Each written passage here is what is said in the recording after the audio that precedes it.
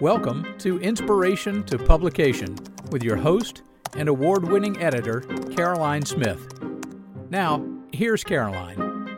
Hello, my writerly friends, and thank you for joining me on another episode of Inspiration to Publication. This is episode 2 of season 2, and today we are going to be talking all about rules.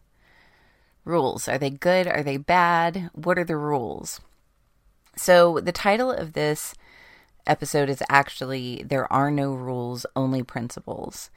And that's something that I really want to reinforce to you as you're thinking about your writing journey. Maybe you've started writing, maybe you're thinking about writing, maybe you're halfway through your book, maybe you've even finished your book. But one of the things that I think is really important to take into consideration when we're writing is to leave all of those rules at the door. Now, I'm a Capricorn, so I love rules. I love abiding by rules. But one of the questions that I get a lot when people are taking their writing journey is, should I include this? Can I do this? And that's something that really makes them pause and creates a certain amount of writer's block in their reading because they're not sure if they should. So they get stuck in place by this question that really is rhetorical about their own writing and how they should proceed with that writing. So my very humble suggestion to you is do whatever is required in your story. If you're writing fiction, you have a lot more leeway with this than if you're writing nonfiction, of course, because in nonfiction, we do have certain expectations. We expect sentences to be SVDO, which is subject, verb, direct, object.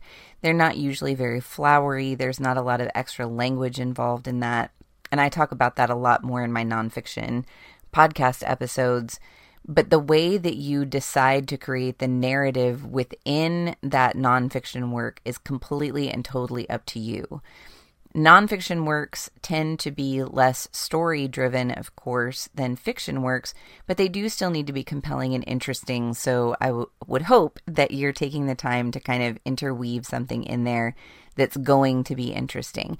Even if it's a case study, for a business book that you might be writing or an example of something, there's often a really great way of setting an example with a story and creating a narrative there rather than just saying, here's what this is, here's how I did it, here's how you can do it, or something along those lines.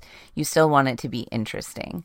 However, in both fiction and nonfiction, I want you to really release all of the rules that you learned when you were in school. And I know that that sounds really contrary to the craft of writing, but something that one of my writing professors, and he's actually the head of the program at Queen's University, which is the Masters in Fine Art program that I'm currently doing in creative writing, and he said something so impactful to us earlier this spring, and it was, there are no rules, there are only principles. So that comes directly from him. I'm citing my source in podcast form. And it really changed my view of things, not only as a writer, but also as an editor. Because it's important to know those rules. Don't get me wrong. We do need to know what they are. We need to know that using active voice is usually better than using passive voice. We need to know that adverbs are not necessarily the best way to convey things. We need to know that an effusive amount of exclamation points is not necessary. However, if you're, as I said, in the early stages of your writing or you're just starting this process, it's okay to do those things. Do whatever is required for you to get your first draft done. If that means you want to put 17 exclamation marks, do that. If that means that you want to create passive voice or that a certain character requires passive voice, then do that. You're reinforcing that passivity, that milquetoast character with that passive language. So do that. I just read a book yesterday called Normal People by Sally Rooney, and she doesn't use quotation marks throughout any of her dialogue, and she is very limited with the punctuation that she uses. Now, it was kind of hard for me in the first few pages to get into what she was doing, but once my brain kind of understood that that was the form she was taking, as a reader, I got used to it and I wasn't distracted by it. Now, you may have other readers that are completely distracted by it, and that's okay. Your writing is not necessarily for everyone. But especially if you're in a fiction place where you can play with form, play with language, play with style, play with all of these different ideas for what we know of the rules, then you can kind of turn them on their head and do whatever you want. Our fiction writing gives us a lot more space to be creative than nonfiction writers. But I think that it's really important that we keep that in mind while we're writing, because that question of should I be doing this really shouldn't be a part of your dialogue when you're drafting.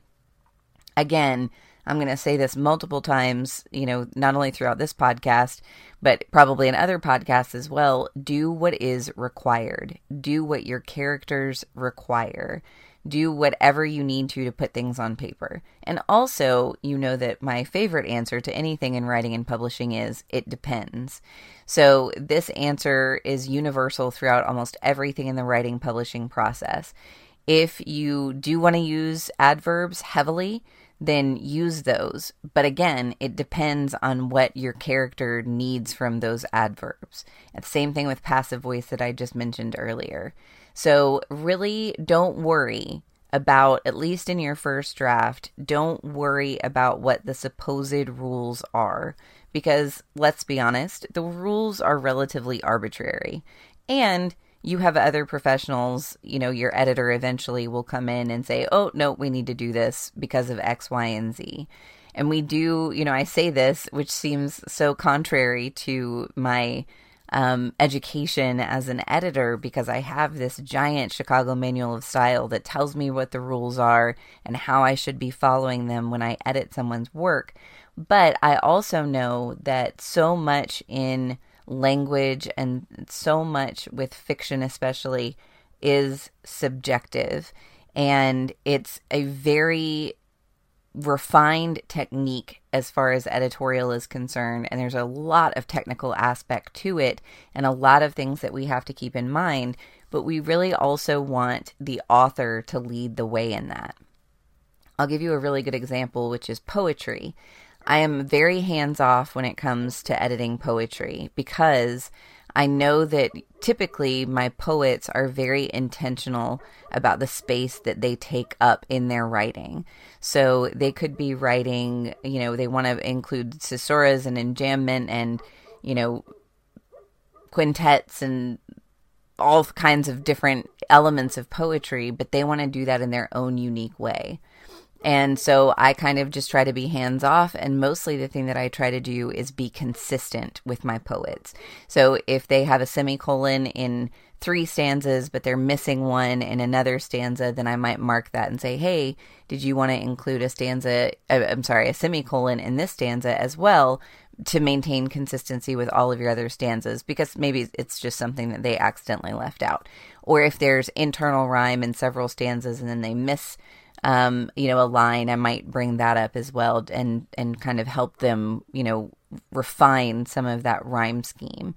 But so those are the types of things I'm looking out for, but really that's just about consistency, not about sticking to hard and fast rules of grammar. The other thing that I like to keep in mind, and a lot of our English textbooks are taking a look at 18th and 19th century literature. That's typically what we're taught. And our writers from those time periods, the classics, quote unquote, which are not necessarily my favorite things to read, are they follow the rules. And they were also creating new rules at the time, though. So if we think about like Mary Shelley and Frankenstein, no one had ever created a Gothic novel before she did. So that was very new. And her editor, well, she actually self-published, but at the time, people had to be open and receptive to that, and they were. And of course, as we know, Gothic literature took off, and then not too long after we had Edgar Allan Poe and all of the amazing poets and romantics that kind of came out of that genre. But that's something that I think is kind of a held onto belief that we have to follow the rules that have been in place since the 1800s, when style books were first starting to be written and, people started following guidelines of things. But that really is an antiquated version of language and literature. So postmodernists, the authors that we think of, from the 1920s onward, really didn't, they knew the rules, but they wanted to break them. So I think of people like William Faulkner and E.E. Cummings in particular, who hated punctuation. William Faulkner has so many run-on sentences. E.E. Cummings played with form so much in his poetry and really let go of everything that was holding him back. Philip Larkin is another good example of a postmodernist poet. Sylvia Plath, even with the bell jar, is kind of a great example of knowing what those rules are and bending them, if not completely breaking them. And that is what makes them visionaries in their field. And what also makes them award winners is that they were willing to think outside of the box and do things creatively. Now, as an editor, I hate to think of what, William Faulkner's editor was going through when he was working on his manuscripts. And one of my favorite editor idols, his name is Max Perkins, and I've talked about him previously, but he was Hemingway's editor in addition to numerous other very famous authors. But he and Hemingway had a very good relationship. Often tumultuous, where they would argue back and forth about form and things. And, Hemingway really kind of helped him helped Max Perkins let go of some of those rules and really wanted to kind of push the boundaries. So do that within your own writing. And maybe this is something you've thought of before, maybe it's not something you've thought of before, or maybe it's something that you've questioned and these questions have kind of made you pause in your writing and you're not really sure how to move forward. Do whatever is required. Bend the rules, break the rules. If it's really that problematic, someone will give you feedback on it. So if they're not really understanding your intention of what you're trying to create, that can be a problem, because we do write, most of us write in order to be read. That's not necessarily true for everyone, but if you are intending to give this to other people and have them give you feedback, which I highly encourage, and they're really just not understanding where you're going with this, and you have that from multiple people, then you may want to kind of shift gears a little bit and think about incorporating some of those rules again, if you want to. Now, there are certain rules that are followed within certain genres. I use air quotes around the word rules. In romance in particular, we call these tropes. And the tropes are things like, enemies to lovers, best friends to lovers, billionaire, like Cinderella story. And they're tropes because they're the things that we're used to seeing in romance novels. We kind of expect them, and they're comforting in that. Now, that's not to say that if you don't have a trope that you're failing as a novelist or a romance novelist, but it's certainly something to keep in mind, because when you're writing for such a major group of people and a genre like that, then they do have certain expectations that they will want you to meet. So, typically that's something like the quote-unquote meet cute, where the hero and heroine meet happens within the first or second chapter. I push the boundaries on that in my most recent fiction novel that's getting ready to come out in January, because they don't meet until the third chapter. But that was what was required for my story. They didn't need to meet until the third chapter. So I listened to my characters and I put that in where I felt like it was most appropriate. I am still following quote-unquote guidelines for romance.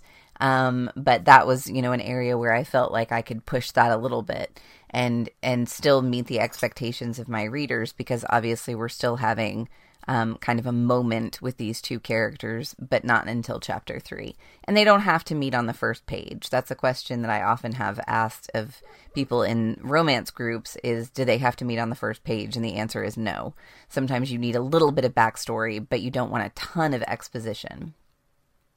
I will say, too, there's different thoughts, of course, in terms of people who create writing guides and style guides that really want you to stick very strictly and adhere to those guidelines.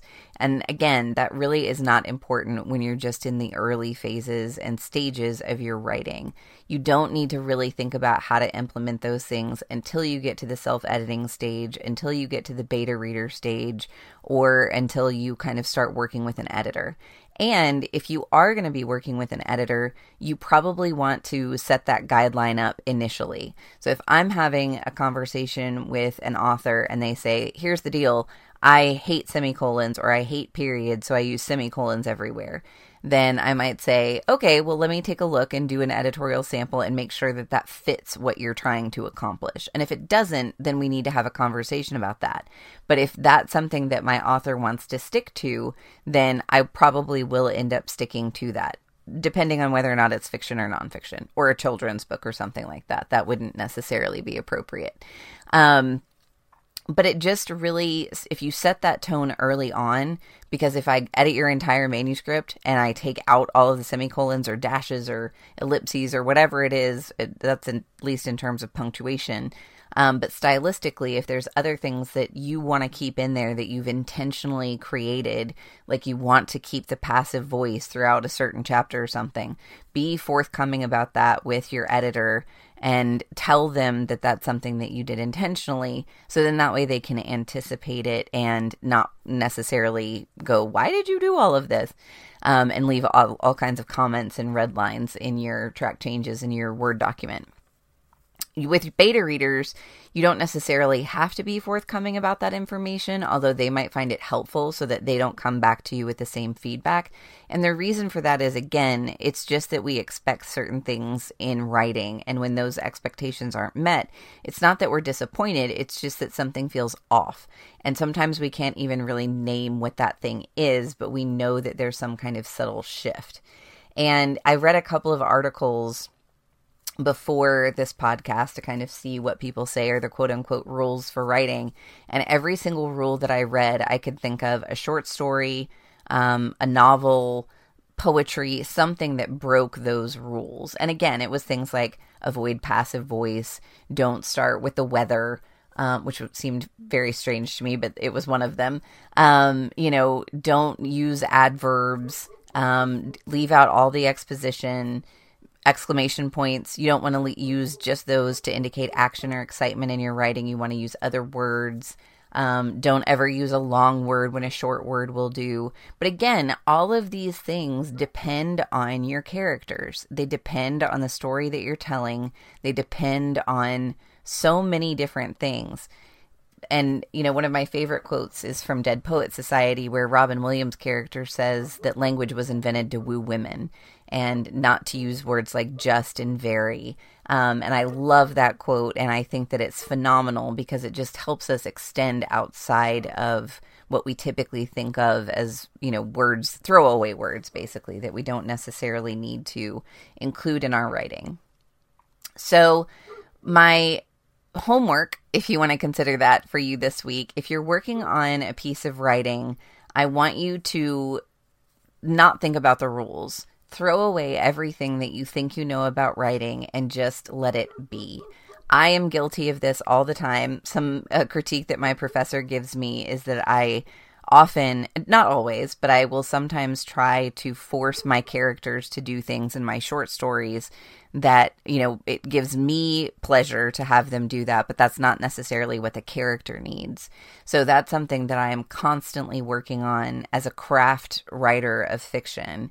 And it helps me to have that permission from him to say, it's okay. Let your character do whatever they need to do. Don't try to force them into something because you think it's going to meet the reader's expectation. Let them do what needs to be done. And so I'm giving you that feedback as well because it's something that I've found to be so incredibly helpful in my own writing, of not necessarily knowing where the story is going and letting my characters take me there. And sometimes they really surprise me. That absolutely happened in the romance novel that I wrote called Under a Blanket of Blue. My villain turned out to not be my villain. Once I, was almost finished with the story, and I was like, wait a minute, no, this doesn't work at all. And so I really had to go back and reset my own expectations of the book that I was working on.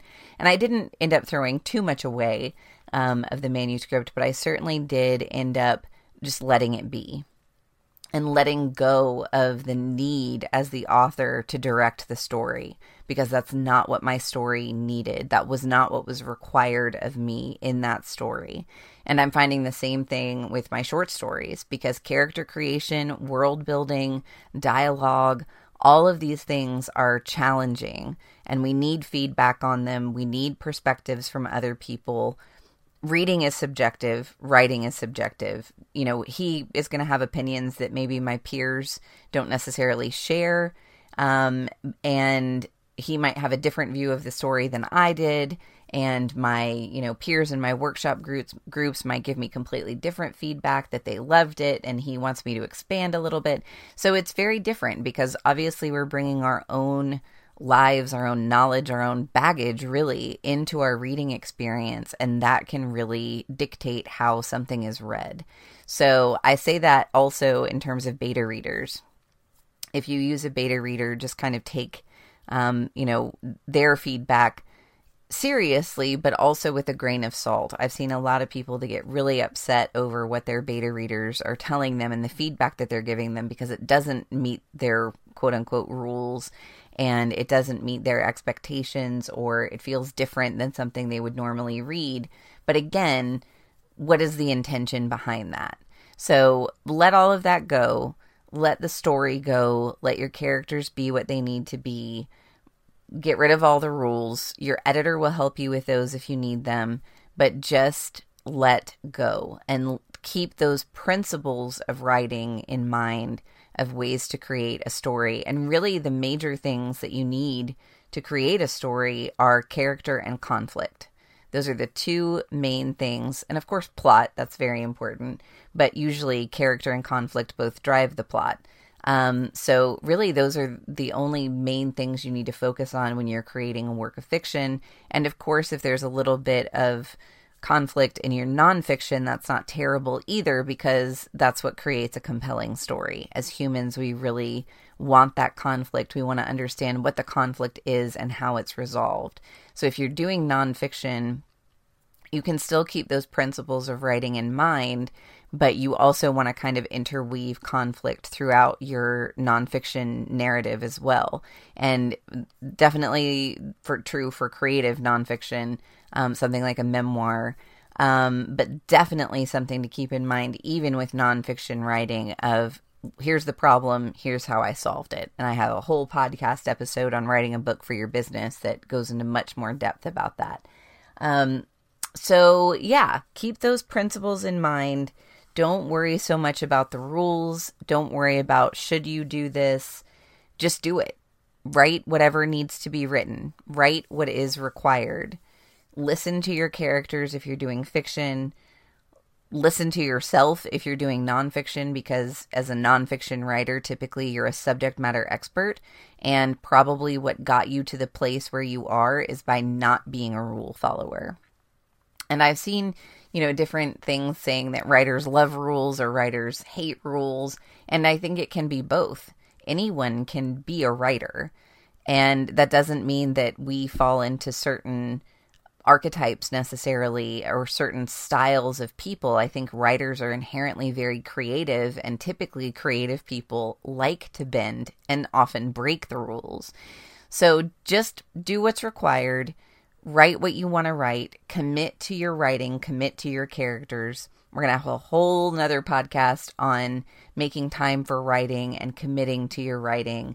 But for now, go into writing, especially for this next year of 2021, knowing that you can create whatever you need to create. Give yourself that permission to let go into your writing and not worry so much about the rules. I hope this has been helpful for you today. I hope that you've gotten a little bit of insight for your writing and ways to help accomplish your writing and letting go of things that may be holding you back from your writing. I would love to hear from you if you have any questions. please take a chance to visit my website, editorcaroline.com, where you can get in touch with me there. Writing as Meditation is currently out for sale on my website as well, editorcaroline.com. It's also available at Amazon, Barnes & Noble, and Books A Million. And my latest release, Under a Blanket of Blue, pre-sale on December 15th on my website, and officially the launch will be happening January 1st, and I can't wait to share it with you and read it. Go ahead if you're not doing so, and I would love to have you be following me on Instagram. That is at editor_Caroline. I've been doing a lot of IGTV videos lately about my writing process, about this new book, and you can find all kinds of great content on there. And you can also find me on Facebook, which is at editor_Caroline as well. And it's Caroline Smith, editor and author coach, on my Facebook page. So please take the opportunity to connect with me, interact with me. I love to see what my authors are doing and what they're creating. Tag me in a post if you'd like to. Send me a DM and ask me a question, or shoot me an email, info@editorcaroline.com. I would love to create a dialogue with you and help you with anything that you feel like you need to be overcoming in your writing right now. So thanks so much, and I will talk to you on the next podcast. Happy writing. Thank you for listening to Inspiration to Publication with Caroline Smith. For more information or to contact Caroline, go to editorcaroline.com. Today's episode was brought to you by Rhapsody in Blooms, specializing in elegant weddings and events across the Southeast. For more information, visit rhapsodyinblooms.com.